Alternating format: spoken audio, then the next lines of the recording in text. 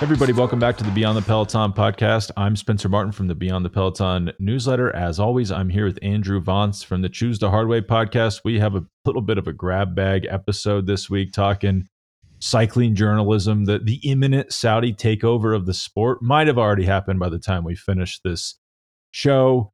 And Andrew is going to walk us through the what everyone wants to know about the local results of Colorado cyclocross racing. Andrew, do you want to say a quick word about your podcast before we get going? With that teaser, I know everyone wants us to jump right into Cyclo X number 4 out at Valmont 10/28/2023. We salute all those who are out there in the flurries.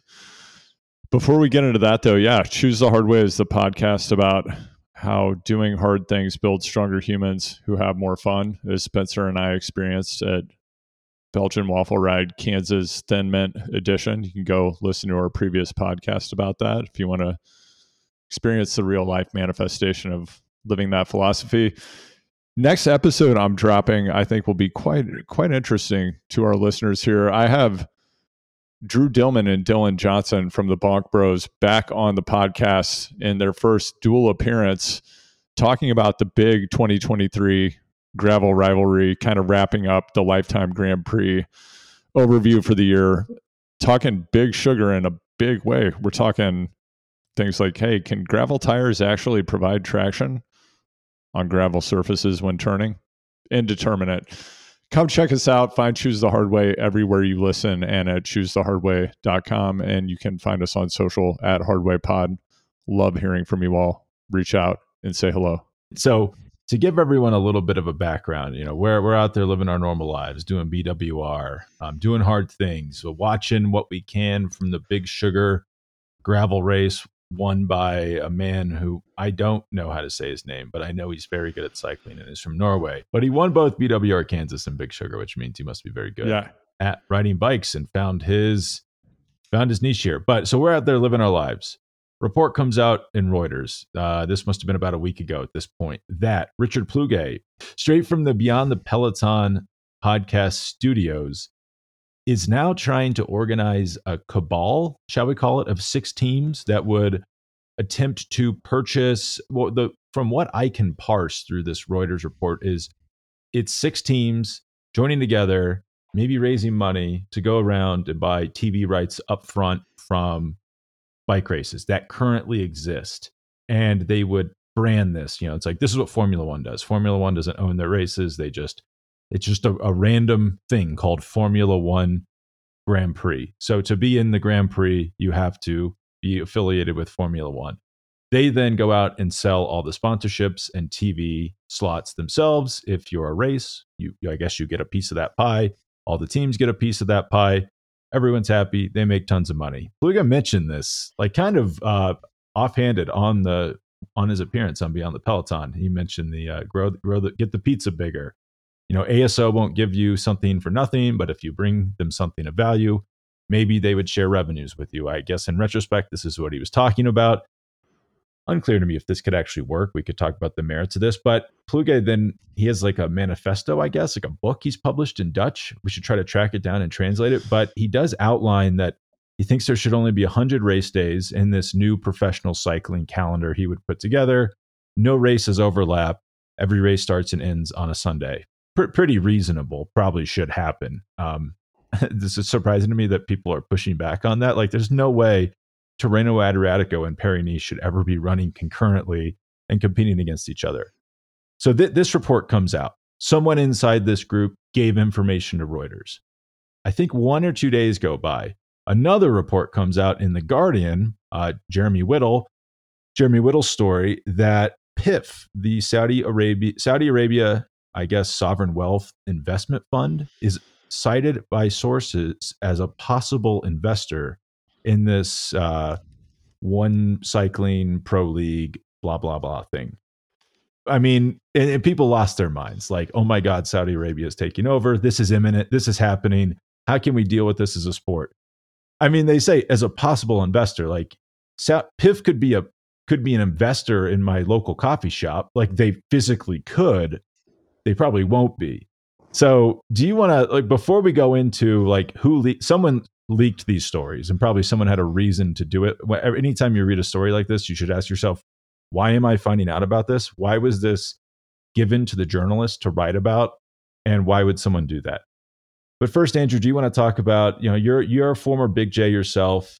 Now you know all these things. I believe you attended the University of Missouri Journalism School. Is that correct? Like the best in the country? I was in the communications school there, Spencer. I was in the J school for a little while, but I decided to shift over to communications. But yeah, I did some journalism for about a decade, and I don't think you need a degree in journalism or to have been a journalist to start exploring what's going on here. And I think we also should get into the history of similar courses of action or suggestions that have been made and pursued in the past, because there are historic antecedents to this moment in time when people have tried to do similar things. So this is not a particularly new idea. If it were executed and were effective, that would be something new. But if we just take a look back, there was, of course, Velan, which was an organization of teams that tried to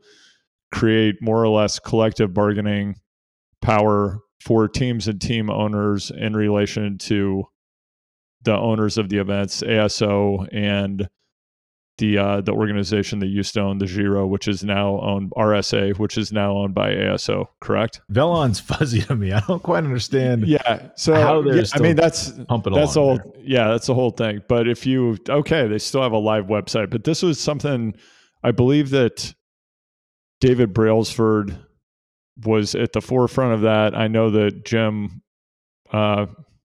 Akowitz, and there were a bunch of teams that were involved, and basically their position was, we own the data from the writers, which, that was interesting because they were saying they own the data, not the writers themselves. I believe that was their position. And then they also wanted to have collective bargaining to try to get a piece of, this concept of let's make a bigger pizza instead of having smaller slices for everybody. Let's spread the money around. Let's work together to make the sport bigger and better. That it didn't work. They also tried to spin off their own race series, which was independent of races that existed at the time. So they're this was a bit of an antecedent to the NCL, but at a world tour level. And it was called the Hammer Series. And the Hammer Series still has an active website, but it has a message about the current situation in the world caused by the COVID-19 virus. So I'm not sure that this is Hammer Series stays on hold in 2021. So they're still paying for their GoDaddy domain hosting fee, but they haven't updated the WordPress site since 2021 or whatever this is. Maybe it's a Wix site. So I'd say the Hammer Series at this point is dead. They had, if anyone listening is a rugby fan, the Rugby World Cup just happened. Rugby is pretty progressive when it comes to modifying rules over time to try to speed up play to make it relatively safer for players. And that's kind of what the Hammer Series was trying to do. They tried to have, similar to the NCL, a different style of racing. It was controlled by Velan, I believe, and it didn't work. So their website hasn't been updated since 2021. So this new concept, which I think is a great one, I would love to see this happen. And this idea of the teams coming together with ASO, because realistically they own almost everything. Maybe they also would. What if this conglomerate rolled up the Lifetime Grand Prix series and we integrated would be unstoppable, gravel racing? Perhaps. Yeah, I mean, it'd be unstoppable. Maybe they create a time machine and purchased Norba before it went under. I don't think Norba exists anymore. I could be wrong. But anyway, so this concept of let's all work together to create more economic opportunity for everyone, on its face, that sounds cool. The fact that this was leaked to Reuters, and I'm looking at the story right now, I feel like I'm pretty familiar with the people who cover the financial side of professional cycling and also the business press as it relates to this topic. I worked with a lot of these people when I was a communications executive at Strava.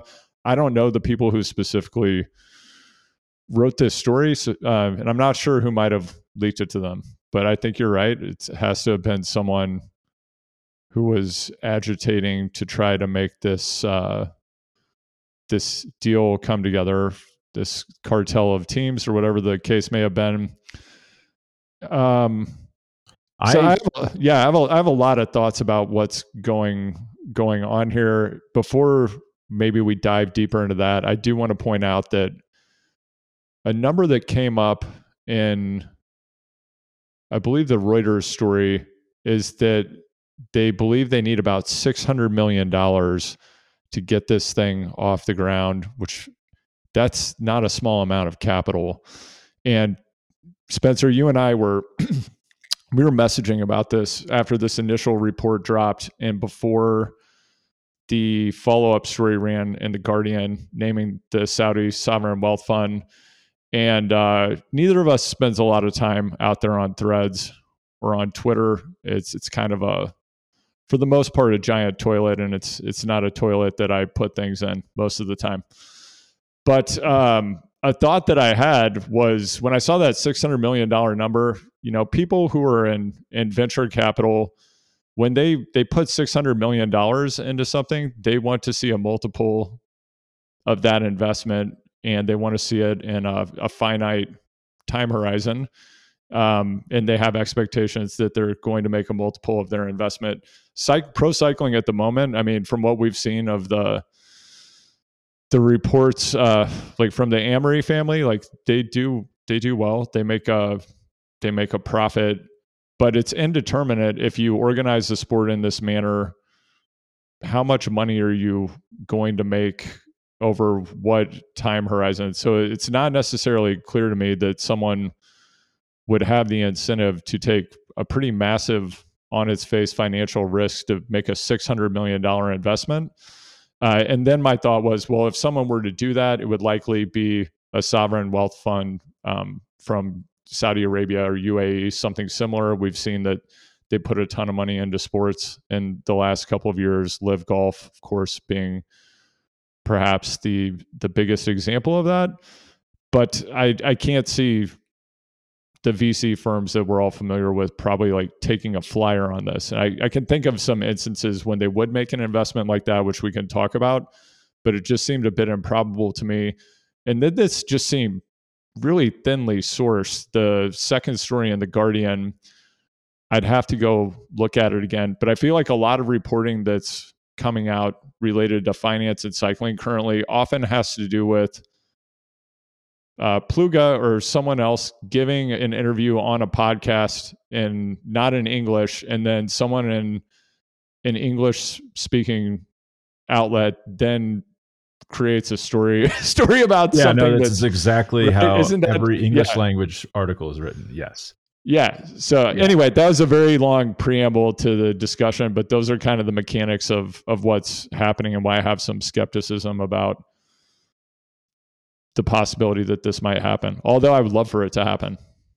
I would as well. I think that the idea is very good. I did a show with Johan Bernil yesterday. He kind of thought, and I tend to agree with him, none of this is going to work. You'd really have to buy ASO. If you don't buy ASO, don't even try to do this. But theoretically, I could see a plan where instead of buying ASO, you just give them a check for all of their TV rights for all of their races up front at the beginning of the year, and then you figure out how to go sell that and make a profit.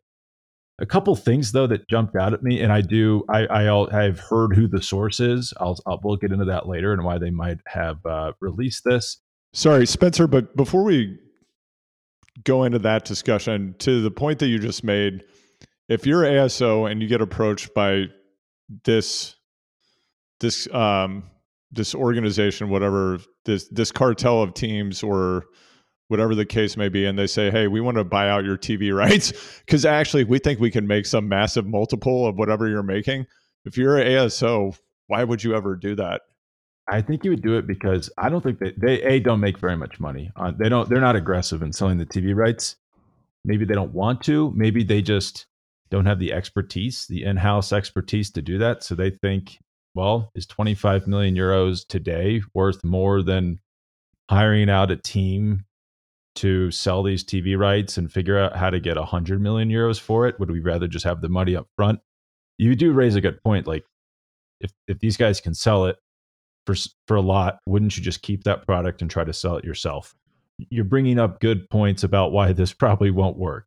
But I think, and surely they've thought of this themselves, I have to imagine. And I mean, I know we've discussed this in the past, and it's been written about extensively. And then there was that book that came out last year about the Amory family. And I mean, it just seems like this is a privately held, it's still business. It's a large business. It's highly profitable.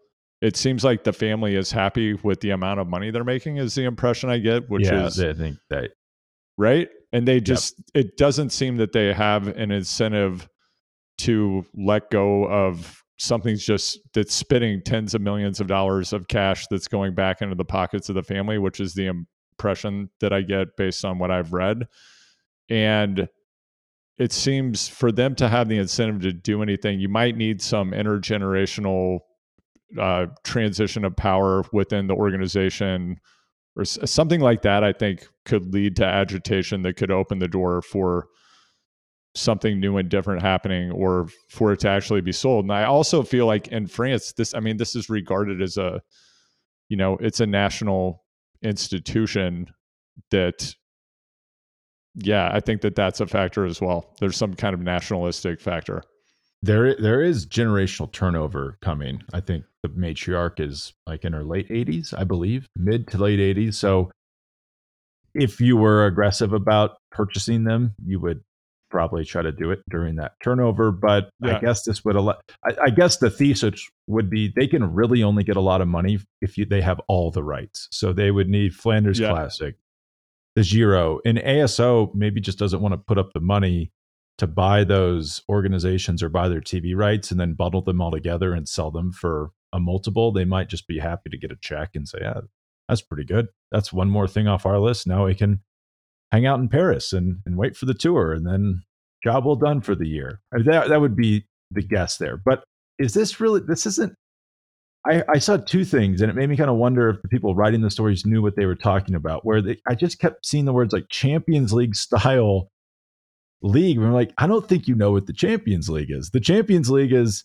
run by UEFA, who's basically the UCI of soccer, like some sort of European governing body, and it's all the best teams from different leagues in Europe playing each other during the season. That would be like if Legion was racing against Jumbo in a special race. That wouldn't be a new series.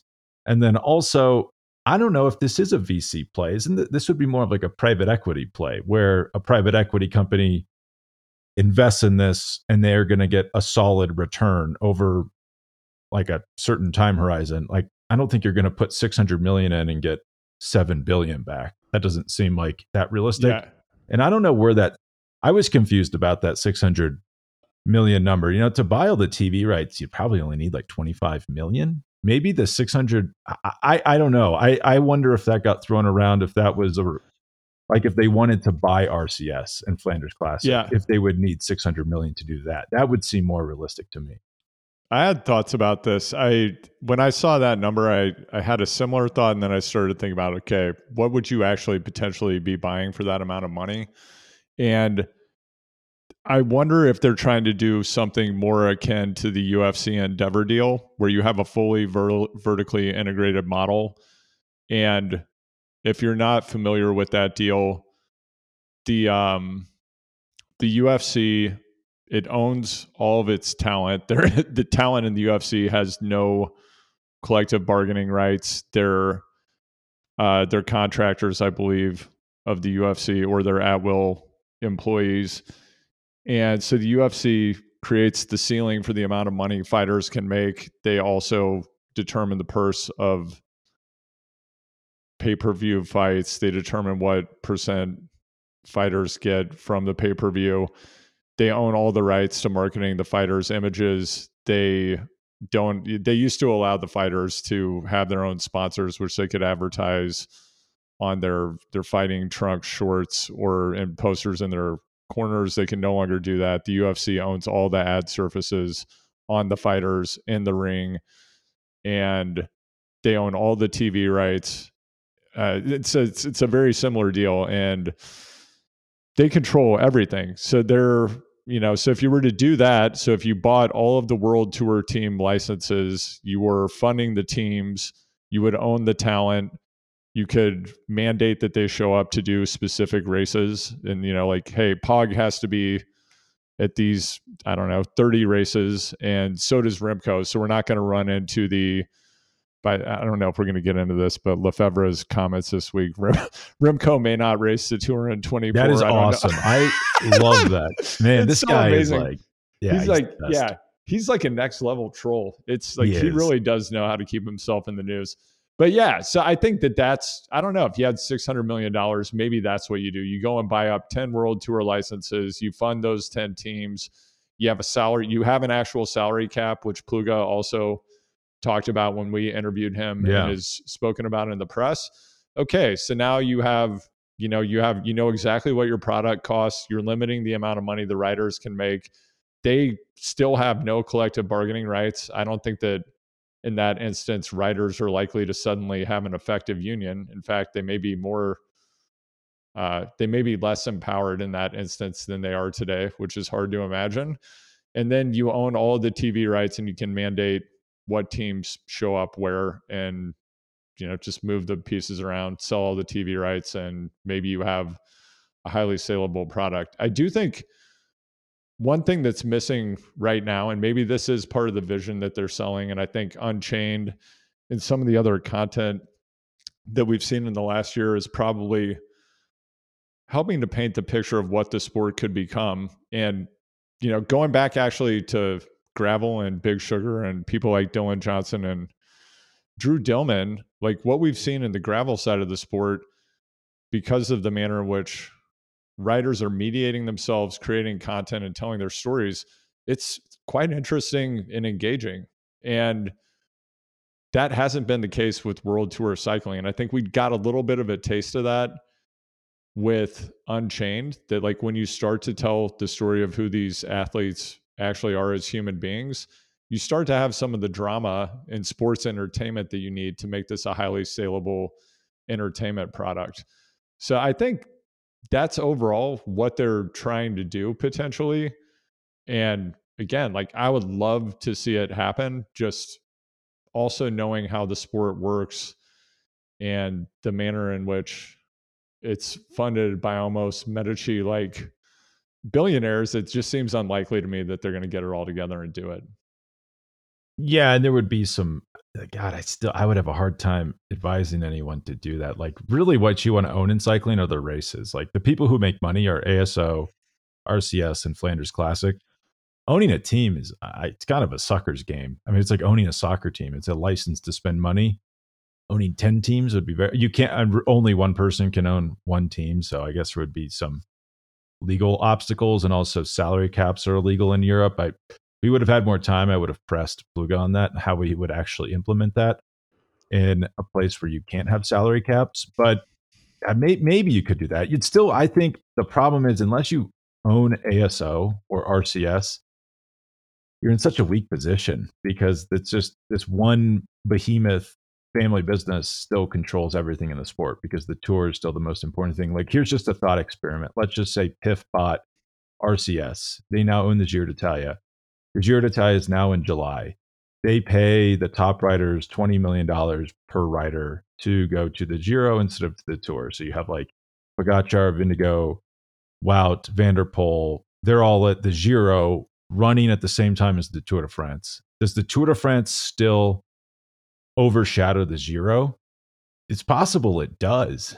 Like we would be watching the Giro, but I don't know. I think that the Tour is such a strong brand that even if all the best riders were at the Giro and it was running at the same time, they would still be in a stronger position. But now this is how PIF destroyed the PGA. Even though Liv was like a joke and not successful, you'd say, what they did was they destroyed the PGA's business, because the PGA could no longer sell ads for what they needed to sell them for, like sponsorships for the events. The PGA just ran out of money, and essentially they were purchased by PIF, who used the ridiculousness of Liv to kind of rattle them and shorten their time horizon so that they were susceptible to a takeover by Liv. or slash PIF. I guess it's still ongoing, but that will probably go through if I had to guess. But so you think where are we? What are we talking about? So is this a good idea? Yes, I think it is. Why are we hearing about this? This was me my next question. It would seem if you were doing this, because it's only 6 teams, it's very vulnerable, because if you're not in that clique of 6 teams, I think if you're FDJ right now, or you're Ajay Duer, or you're Cofidis, you're probably pretty mad. You're like, wait a second, what are you guys going to do? And now I'm on the outs. So you have all these other team managers that are now pissed at Richard Pluga, are objecting to this, are going to try to ruin this. And then you also hear PIF is involved, which I think for most people now are like, well, I don't want this. I don't want PIF involved in cycling. This sounds like a terrible idea. And if this thing is like already facing backlash because of these early leaks, it would have been in the best interest of this project for us never to hear about it until the day it launched, which is essentially what happened with Live. So why do you think this was leaked? And it was probably leaked by someone inside the 6 team group, wouldn't you say?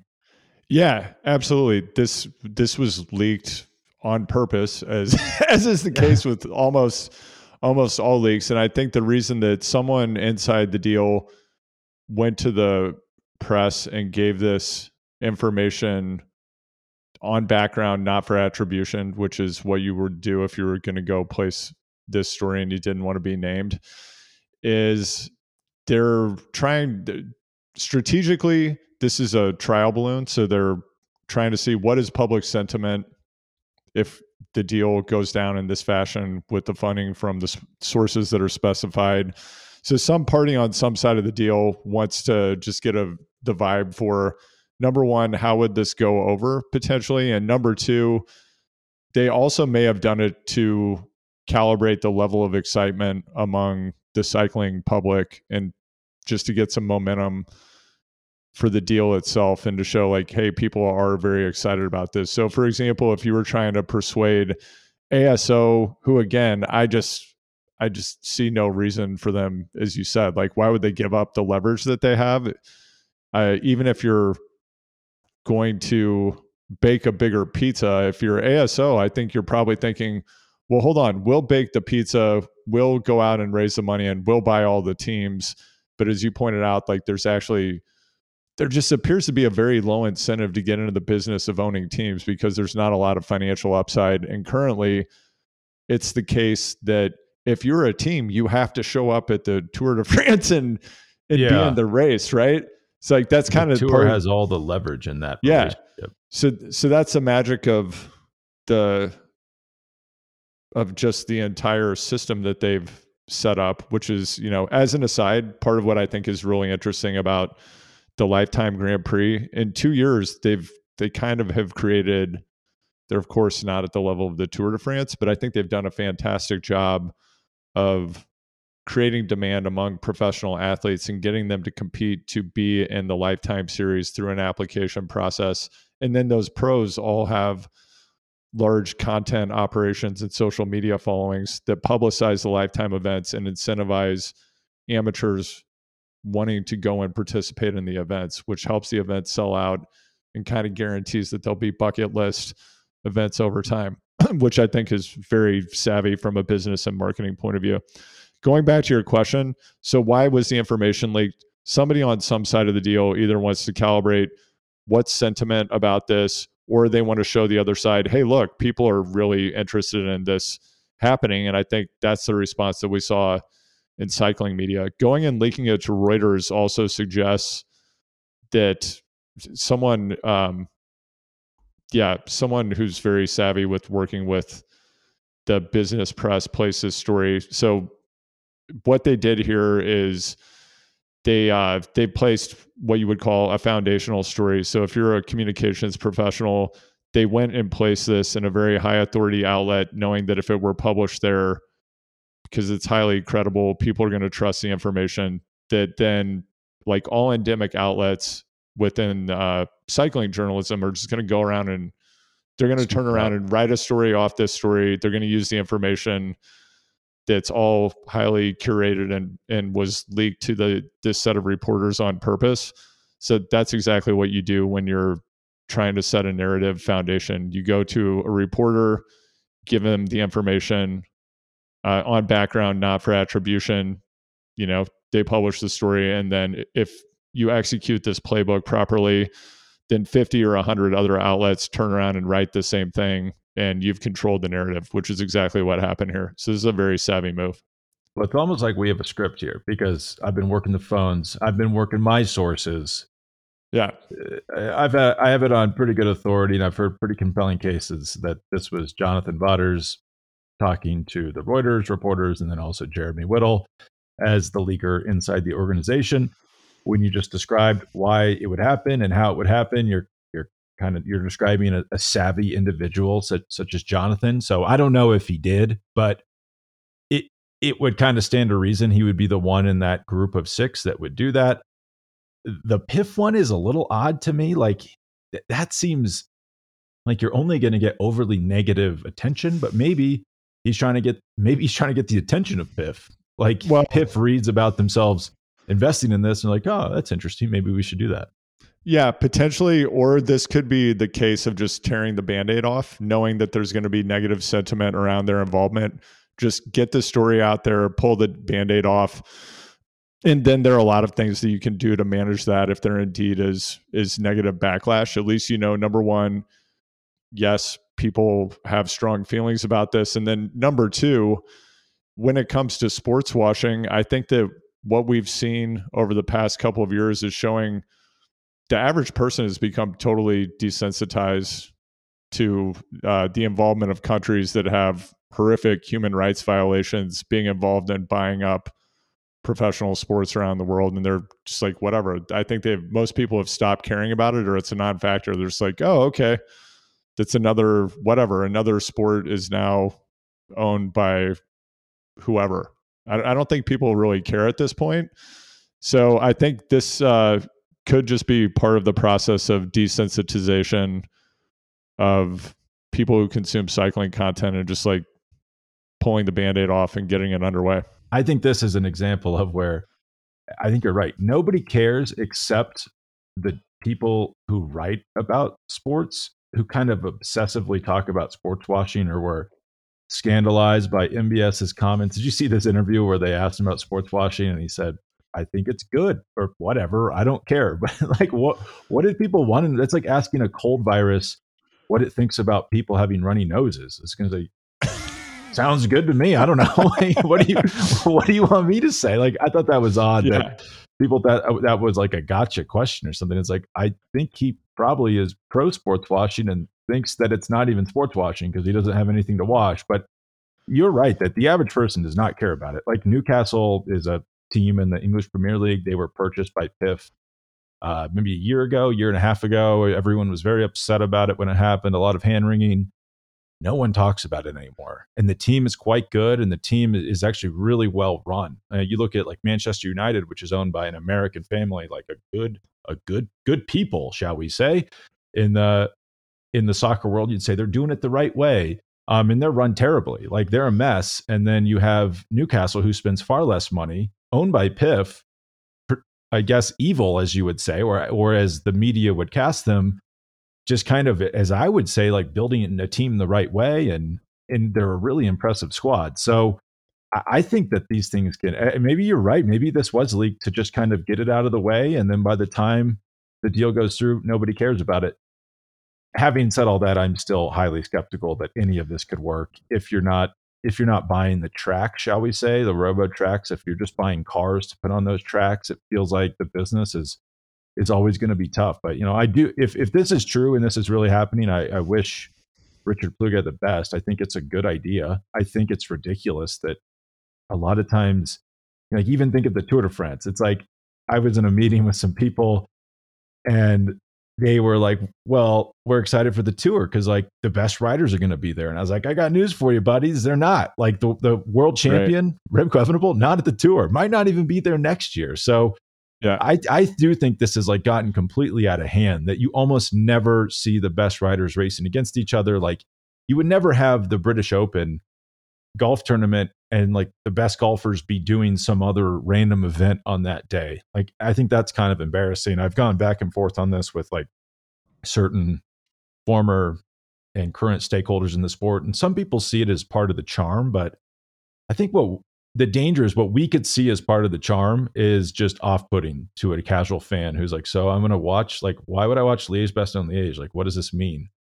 Why is this important? And if you could tie that together in some sort of league, maybe that would help kind of simplify that for people's minds.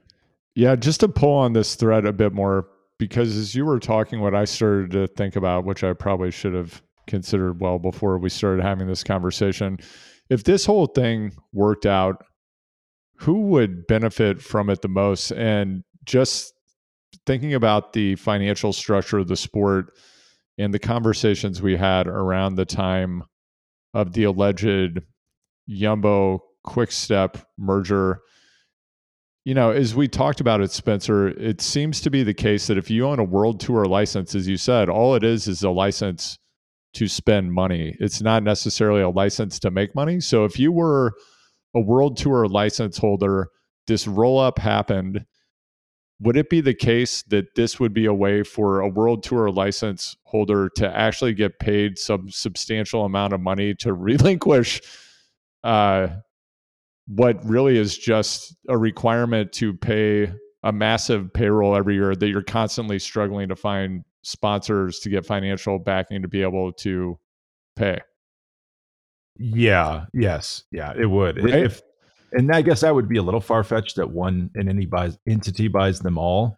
But even let's just say this is successful and Pluga's one cycling happens, they're selling the TV slots, and let's set aside if that makes any sense. Why would races sell it to them? But let's say they do, and they're making money and they're distributing that amongst the World Tour teams. If you own FDJ, if you're Mark Matteo, that's kind of not that's a pretty good deal because you're getting money when you were just spending money before. Like, if the distributions from this pooling, let's say it's 40% of your annual budget, that's 40% you didn't have before. So it wouldn't be all negative for these teams. So maybe that could be identified as like a reason they would get on board.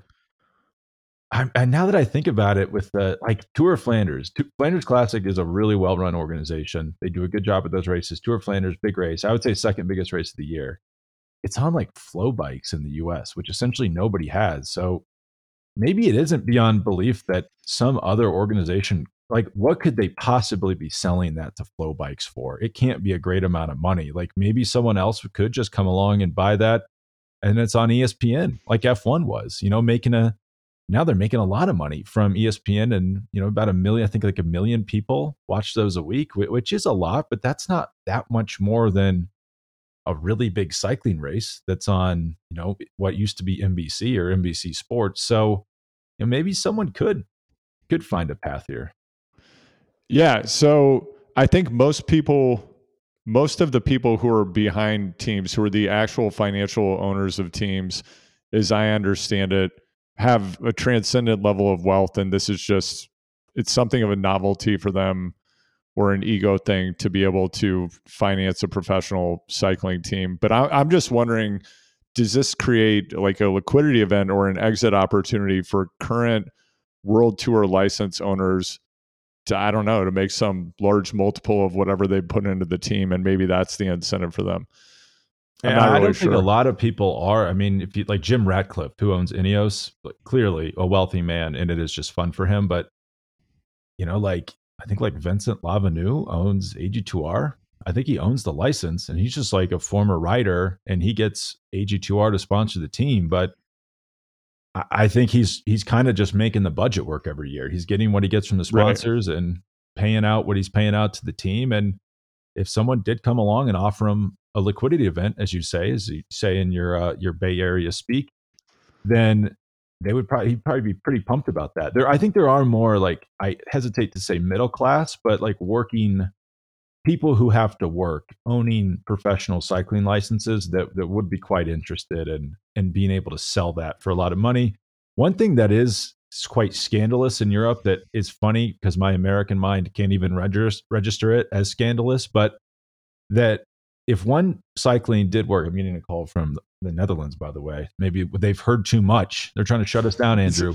You got Pegasus on your phone. I mean, Yeah. they're listening. But that this would, let's say this was successful, it would be like a franchise model. So there would be, 18 or 16 World Tour teams or teams in the top flight, and those would never change. Like if you wanted to be in that top flight, you would have to buy a franchise license from one of those teams.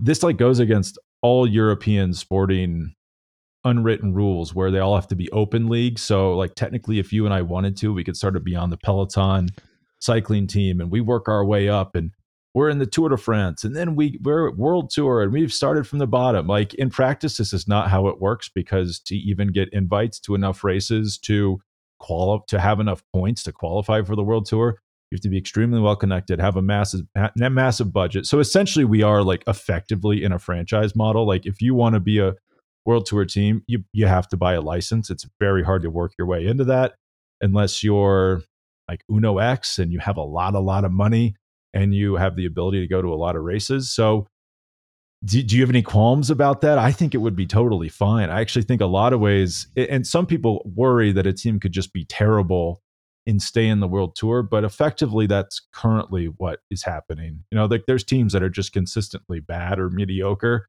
that are never going to get relegated. Yeah, it would be more fun if you had a more even distribution of talent. What would make that happen is if there were greater financial parity among the teams. And I think it would be an entirely different level of competition. It truly would transform the sport if you didn't have haves and have-nots.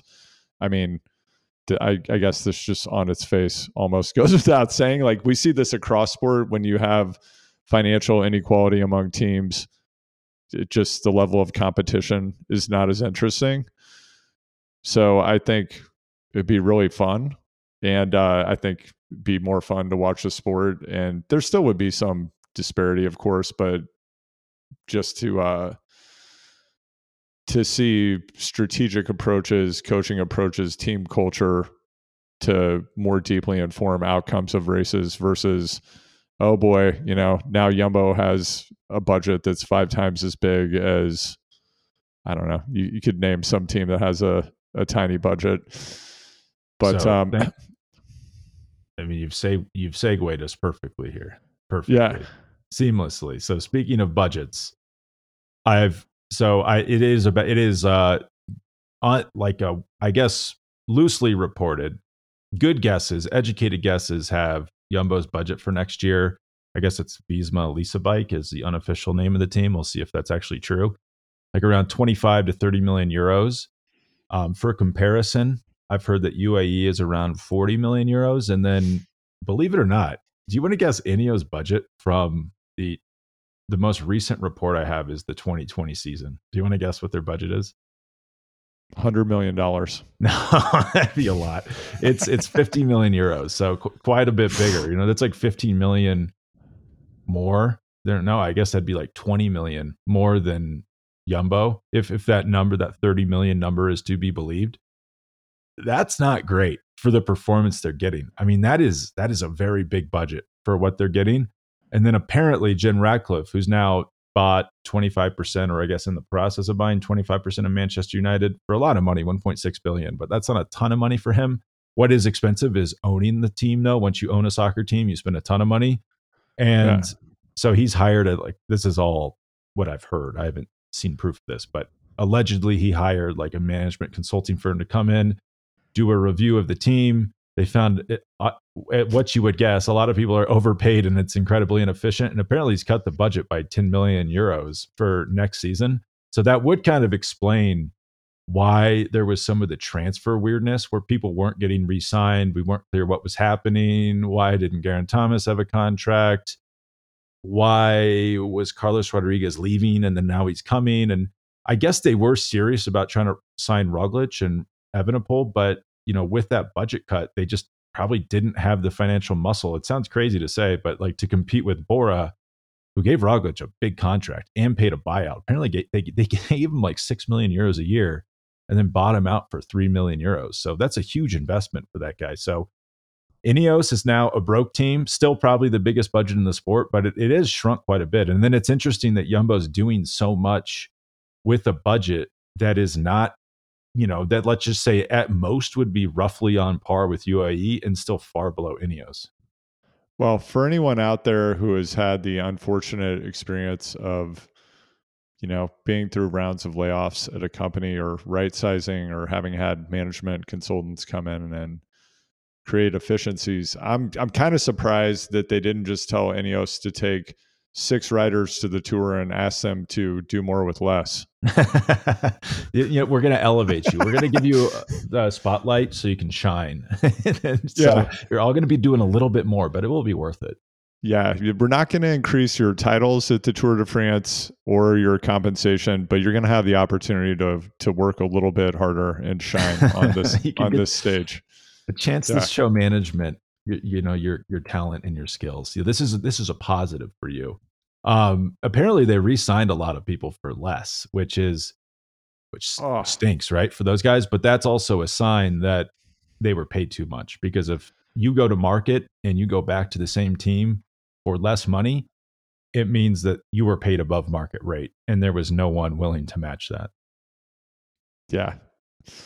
Something else I wanted to note, Spencer, because as we were kind of pulling on the thread of what's happening and why and who might be behind different things with the information that we're consuming, I recalled that Jonathan Vaughters had penned an essay in the Escape Collective not too long ago in the middle of the rumors about the Jumbo Quick-Step merger. And I totally missed this. Yeah, so I pulled this up. It was an opinion piece, which they don't run a lot of op-eds over there at the Escape Collective. And if anybody missed Wade Wallace's piece on the Trek Little hockey experience at the off-season training camp, you're going to want to check that out. I thought that was an interesting piece. Shout out, Wade. But anyway, this Vaughters piece is titled "Amid Merger Mania, a Call for Financial Fairness and Permanent Team Rights." So now that I'm recalling this, it's starting to make me think that this is actually a multi-stage play that's happening in the media, and that would all make sense. So this would be a sequence of events trying to set the stage for the narrative that is now kind of taking off. I also would say that if I were involved in this, it seems like, ironically, it seems like the most effective thing to do to control narratives in the world of the business of cycling is just to have Patrick Lefevre or Richard Pluga go on a foreign language to us podcast, say something, and then tell an American journalist in the cycling press what they allegedly said, and then you're guaranteed coverage. It is shock.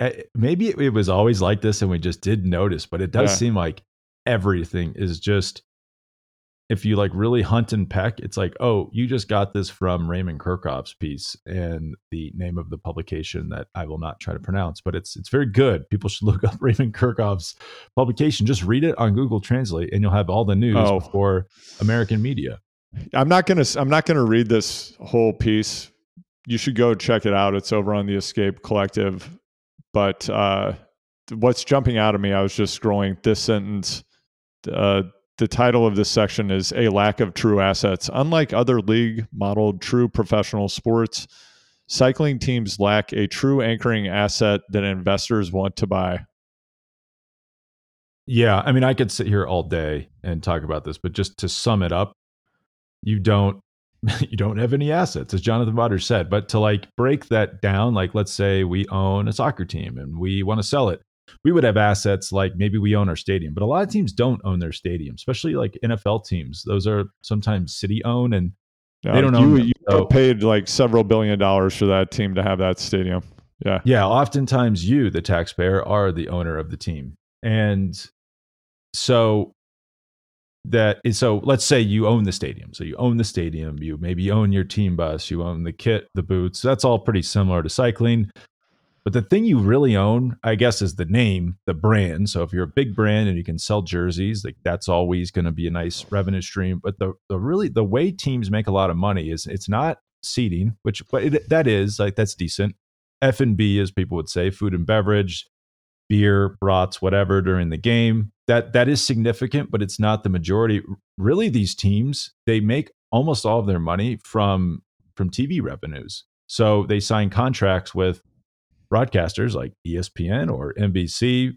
We're going to pay you $29 billion over the next 7 years to broadcast your games. I mean, that really is the main asset of most professional franchises. The contract they have with broadcasters to broadcast their games, because that gives them billions of dollars a year in income that is guaranteed for the length of that contract. So I think a lot of people fall into the trap saying like, well, cycling teams can never have assets because there's no stadium, there's no seats, there's no food and beverage to sell. And I would even quibble with that. I think you could, like, when people pay quite a bit, it's like eat dinner with the team a couple times during the tour. Like, there are VIP experiences you could sell to people. Hold on a second, Spencer. Are you saying that these teams should sell NFTs and then as part of the NFT purchase, you get access to special one-on-one experiences or unique content? Like sleep in Wout's hotel room with him the night before Tour de France Stage 8.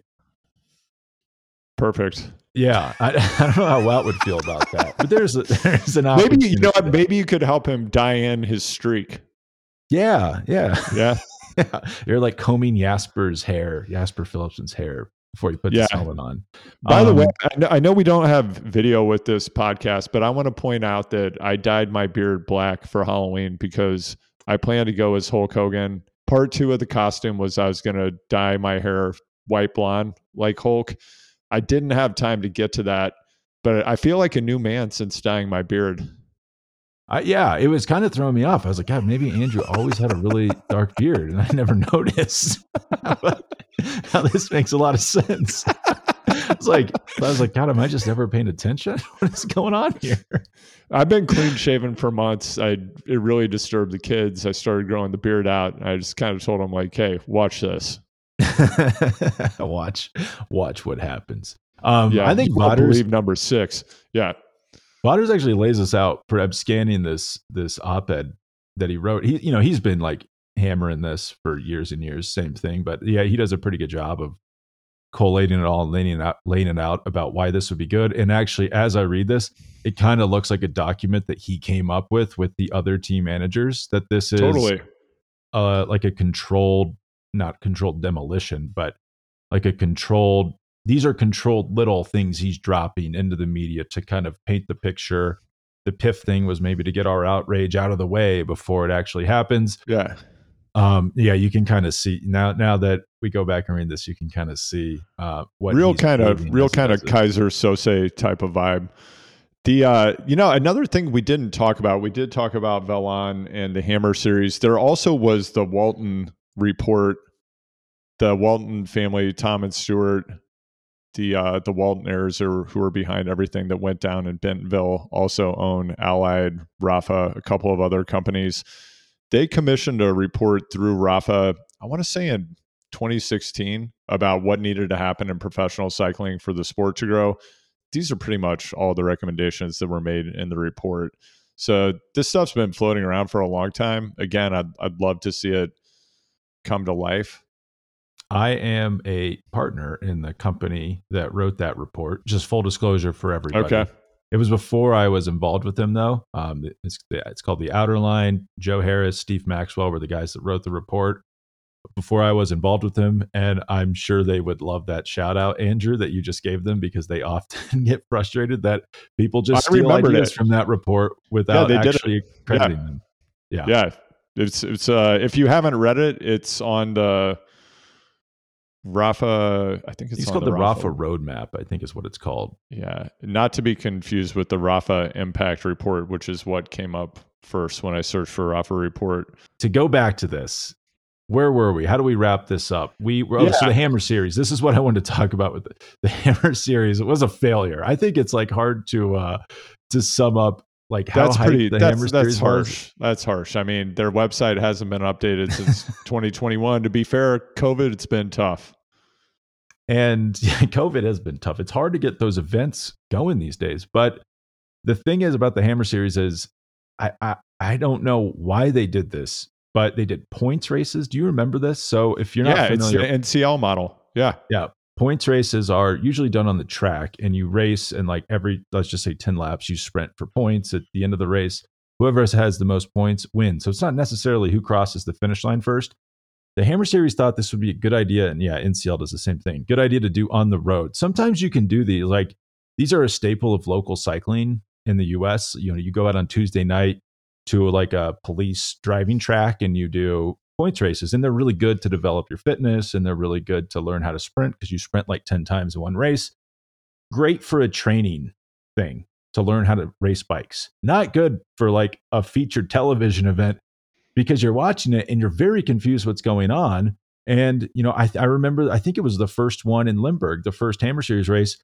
And I was watching and my wife was like, you know, we got to go somewhere. Let's go. And I almost was like, I just hold on. I want to see who wins this race. And then I had to remember, like, doesn't matter because we already know because they've racked up so many points. The end is done already in the middle of the race. And it's like, maybe this isn't a good idea for like building your breakaway series around. But the thing that the Hammer Series did was I did think it normalized racing hard from start to finish. Like those, if you looked at the powered files from those races, it was absolutely ridiculous how hard these guys were going for.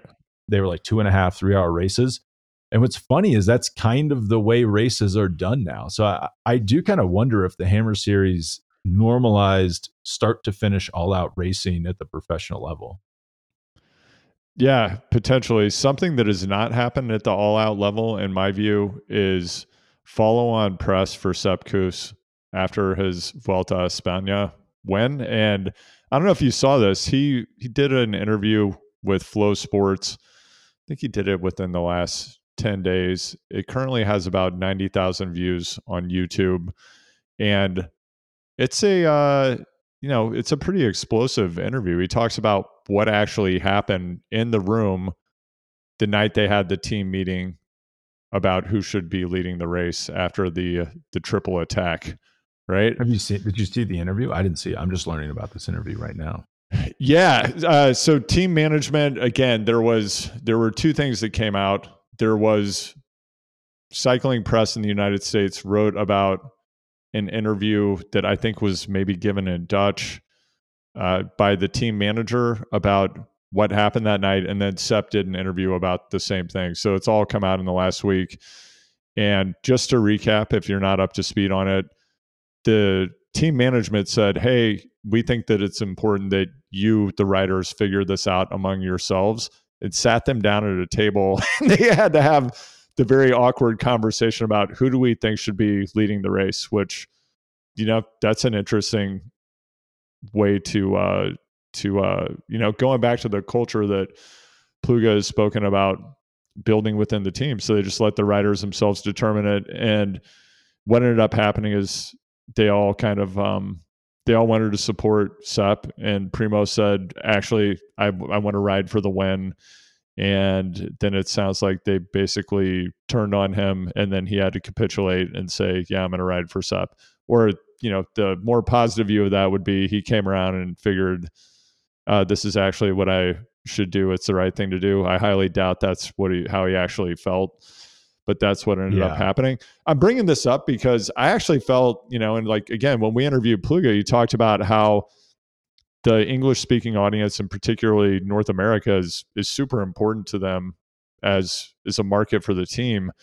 And there was not a massive amount of mainstream coverage of Sepp Kuss following his win at the Vuelta, but he definitely had momentum. And I feel like that would have been a great time for the team just to do more of a communications campaign and actually try to elevate Sepp as a notable professional athlete in the United States.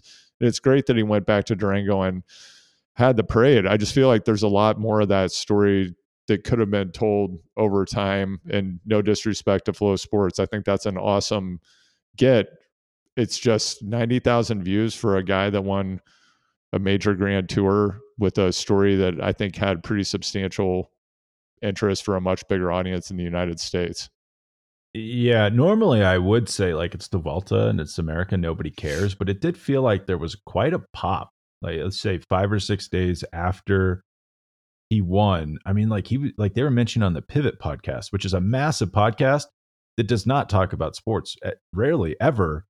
the fact that they're talking about Sepp Kuss and Jumbo winning the Vuelta tells me there was like an appetite. If they had a savvier, if like you worked for Jumbo in their communications department, I feel like you would have had them like jumping on that opportunity. Sepp Kuss is boom. He's on the Pivot podcast, you know? I think if they could have leveraged that in the 14 days after the win, they could have had a lot bigger impact in the US. And I think that's what the sport has to do going forward, is like they have to actually tell the dramatic story of what's going on with these individuals and turn them into real characters if you want to have sports entertainment, versus turning on the TV and you just a bunch of people and, you know, robo helmets with spaceball helmets with face shields. You can't tell who they are unless you're super inside the sport, right? Yeah, and like Sepp's been like letting it fly since he won that race, I feel well, like. yeah, I mean, whatever he does, it's just like I did not expect him to say that. Yeah, and that's probably, we can probably get into this. There's going to be a lot to talk about in the off season. Maybe we even get Sepp Kuss on here. Sepp, if you're listening, the door is open. We'd love to talk to you. I'm wondering what's going to go down at the Tour, because Sepp has now said Jonas is the leader and the road will decide, more or less, kind of some version of that. Like, we're going to go into the race with two leaders. It's like, oh, all right. You know, we've got Primoz over at Bora. Remco is definitely going to show up. You know, he's not going to have a team that's at the level of UAE, Bora, or Jumbo, I don't think. But we're going to see a hell of a race, I think, come July. Yeah, I mean, Remco has to, if he doesn't show up, that would be awesome. Just like, I actually don't think the Tour's that big. I'm gonna watch me win San Sebastian for the fourth time. Because Sepp is saying, Jonas is the leader. I do think the last week is pretty good for me, though. Pretty good route for me. Like, I love it. I know, and it is actually really good for him. It's a much. I don't know if I would, like, if you're a casual, it's like maybe just skip the first half of this Tour. I mean, I could be wrong. Something could happen, but this route comes out and, you know, like they go over the Galibier on stage 4. The first 3 stages are all over 200K. I think 2 of them are mountainous in Italy. One's a sprint stage, maybe. God, it might not even be it. I have to go back and check that. But stage 4 is like goes through the Alps back into France. And I think people look at that and they think there's going to be fireworks in the first week of this Tour. I don't think so. I think that's all going to be pretty, you know, if you're going to find out that someone didn't do their homework and they're going to get dropped. But if everyone who could win the Tour is going to stick together. No one's going to get dropped on those opening days. And then the last week, since they don't have the finish in Paris, it lengthens the Tour kind of effectively because it adds a GC day at the end. So like stage 17 to 21 are all really hard. And like, that's going to be a really tough final week. It will be interesting to see what happens there. And it is good. He's right. It is good for him. I do think if Jonas is on form, none of this really matters. I would love to. I'm in hot pursuit of Sepp Kuss. So we're going to try to get him on this podcast in the off season. I'd love to hear what he says about it. If you want to talk about, should we break over to our gravel corner for a second? Just talk about a few things taking place off road. Enough of this pro World Tour cycling. Who cares about it? Big Sugar in Arkansas. Just one thing I wanted to talk about there. You kind of already touched on it. No one can beat Bentonville. Bentonville's like bigger than all of us. You know, they hosted the Big Sugar race. It is a massive event. And like, you know, we went to BWR Kansas week before Big Sugar. It felt like Big Sugar kind of ate BWR Kansas. Like, I think maybe there's other reasons that event kind of puttered out. Like, I don't think BWR is ever going back to Lawrence. It doesn't seem like they're on the schedule for next year, but it felt like Bentonville just sucked up all the oxygen and essentially killed that any momentum BWR Kansas had. And it feels like whenever they want, they can just like call the biggest names in US cycling, whether it be mountain bike, gravel, or cyclocross, to them, and there's nothing anyone can do about it. Like, am I off base there? I think you pretty much hit the nail on the head, Spencer. You stopped the freight train on its tracks and the riders climbed right through it. Yeah, I mean, it also turned out, I wasn't aware of this. They did have the Little Sugar 100K. And also, like, why do we have 100K mountain bike races? Could we just say, 62 miles and change? Yeah. Anyway, so they had the 100K Little Sugar mountain bike race the day after BWR Kansas. So it was it was a week prior to Big Sugar. Tom Pidcock was there racing in Little Sugar. So yeah, I mean they had all the hitters in there. Also Pidcock won his cyclocross world championship at Bentonville on a very peculiar course that I don't think it's really a world championship course, except it was. Like, don't you think 2 years ago Pidcock would have been like Remco Evenepoel was at BWR Kansas? Like, I feel like Pidcock would have got sent to that, but yeah, totally. It's like, correct. You see gravel kind of falling into the same thing that happened to the domestic road scene, where there was success, and then you start getting double bookings for weekends or too close, completely, and then they just kind of all cannibalize each other. That's something I am slightly worried about. I think Steamboat Gravel's on a Saturday, and then Leadville's on a Sunday. I think that's right. Where it feels like maybe you could space those out a little bit, but maybe it's more complicated than I'm imagining. Yeah, potentially. I think they were separated by a week this year. I don't know if it was intentionally or not. You're correct, though. It's a very crowded calendar now, and I think that it's going to diminish the drawing power of certain races. And, I know we talked about this in our when we talked about BWR Kansas, but sorry, I just lost my concentration. Somebody's skating on the half pipe at my house right now, wondering what's going on.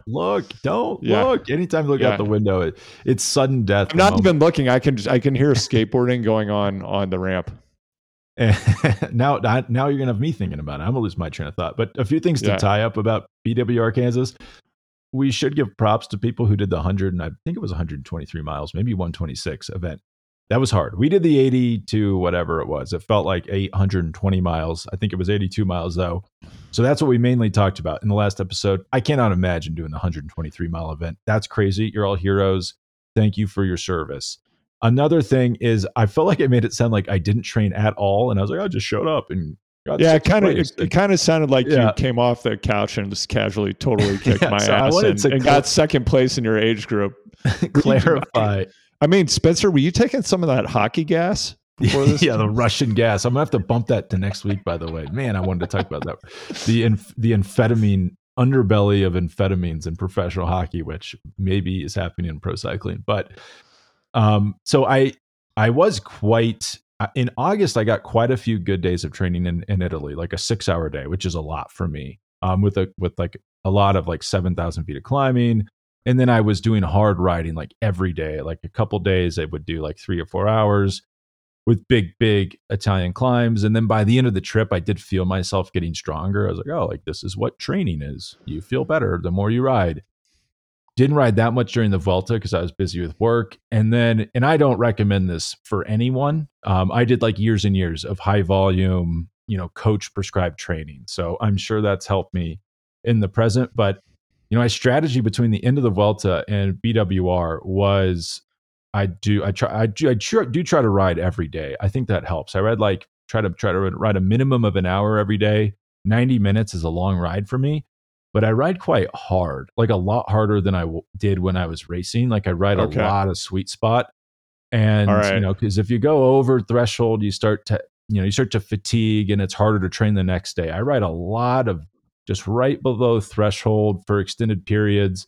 Started doing that during COVID because I would just go out. My wife was pregnant, so I didn't want to be too far away from home. So I'd just be like, I'll climb and I'll never be more than 20 minutes away if I need to get home. Yeah. So I ended up just riding a lot of sweet spot on like 40, 50-minute climbs. Got quite fast doing that. I've kind of been doing that since. It helps you train if you don't have a lot of raw time to train. And then like the switch I flipped to get ready for BWR is like going 3-day batches. So like still doing that 1 hour to 90-minute training. And then I'd try to do 2 hours minimum 3 days in a row with a TSS of around like 150. My goal would be like if I could get 4,000 feet of climbing on those 2 hours, like that's good for me. That's a lot of climbing for me. So it's like that 2 hours, 3 days in a row, boom, boom, boom. Maybe some life gets in the way for 2 more days, and then like do another 3-day block. Few days, I hesitate to say off because I am still doing maybe some rides or some runs in between them. But I did like a decent block of those like 3 days consecutive of 2 hours. And it doesn't sound that hard, but if you go out and you try to climb 4,000 feet in 2 hours, it's not easy at all, and it's like, you might not like be draining yourself like it's a race, but you are getting quite fit, and you're getting quite fit without completely destroying yourself, which I find to be, I think I used to like do group rides like 4 days a week, but I would be so destroyed that I would kind of just get worse over the course of a summer as opposed to getting better, which I think Sweet Spot helps me do. So I was training, just like not at the volume I really felt comfortable at. Yeah, I know that there have been a lot of doping accusations coming out of BWR Kansas, so I get it. Like, you kind of feel like you have to get into defense mode here. Yeah, I'm like Yumbo here after that time trial at the tour. Yeah, and I don't remember if we mentioned this, but we hung out the night before the race in probably the finest Airbnb in Lawrence, Kansas. It's called the Submarine. It has Monopoly themed posters, including No Pressure, No Diamonds. We might have to put that out on social media. We were there with our friends Andre, Eric Matthews, and Dr. Scott Fry, who did do the long version of the race, and he got second in his age group. So alone, it sounded like he did a lot of it alone. Yeah. Miserable. I cannot. Yeah, it's like, I think I would have gone faster in a group. It's like, I think you would have gone quite a bit faster. Yeah, but Scott was quite fast out there. But yeah, Spencer, you showed up. You were extremely fast. So thanks for, that's what pros do. They do the better training. You did the higher quality stuff, and you got the results. So I felt like you guys were just like, you were just like cosplaying my college lifestyle. Renting a crappy apartment on campus. Like, what's going on here? Have I gone back in time? It was a very affordable Airbnb. Although, this is not an Airbnb review podcast. It does always blow my mind. I think it was like $80 a night, but somehow the cleaning fees were like $100 a day. It's like, what the fuck? Come on. This has been noticed.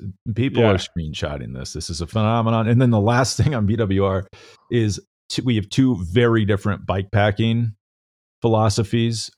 You have a Dakine case, one side hard, one side soft. If anyone follows you on Instagram, they just saw a beautifully packed bike. Is that what you would call it? It was like full. I had to like fully disassemble my entire bike, which I don't ever want to do again. So if there's anybody out there, if you're who makes like the really nice case where you leave the bars on? Sycon, send me a case. Canyon, I'm waiting for that new Grail. Send it over. Awesome, by the way. You just pop it in and close it up. Oh man, that'd be amazing. I have a Pika Packworks. I have a few soft cases. One of them is really small. You have to take the whole bike apart. It's very hard. Do you have the one where you take the fork off and like the whole deal where you're like, oh yeah, I've got a card table on my back. Yeah, no, that's right. Yeah, I'd be like, it's just a little exhibit. Like, don't even worry about it. But go to a science fair. It's just my exhibit. I've done that a lot. But United during COVID got rid of bag fees, so it was less important to hide what you're carrying on. And the Pika Packworks is pretty big, but you just take the handlebars off, wheels off, put it in, derailleur off, and then instead of wrapping it in any way, I just put my clothes in New York Times bags and just shove them in there as protection, and it works. Sometimes you get a little scratch though. If you want a perfect bike, Andrew's method is the way to go. Yeah. All right, we'll address that. We'll address that on a future episode. Oh, and just quickly, we were going to talk about the Valmont cyclocross race. We might have to bump that, but it was freezing cold. People showed up. The winner did it in 48 minutes. Not very long race, but you would not say the turnout is what it used to be. And I think probably a lot of that is because of what we just talked about, because a lot of people are at these big gravel events that are getting a ton more publicity and frankly are probably in better climates and more fun to do. Well, I see that Alex Howes pulled up. He got 8th. And you know what?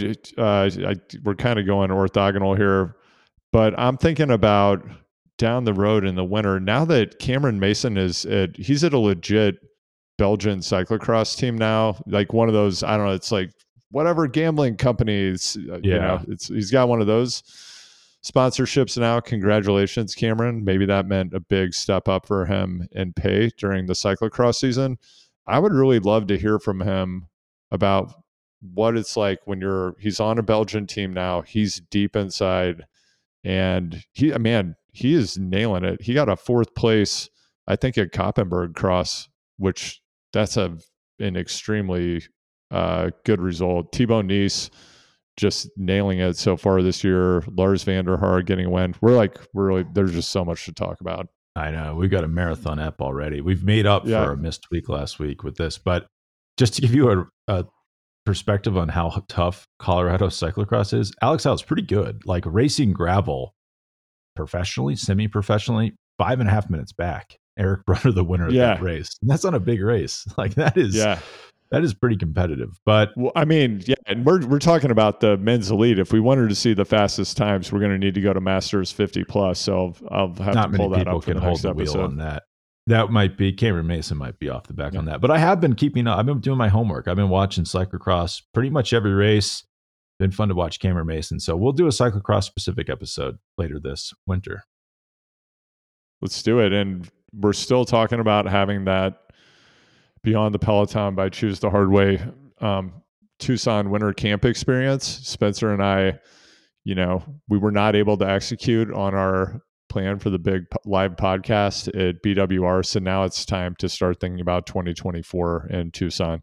So let us know what you think. Reach out to us on social media and let's make it happen. I'm in. Sign me up. Thank you, Andrew. And thank you, if you've made it this far, thank you so much. You're an amazing person. Take that forward in your day. And we will talk soon.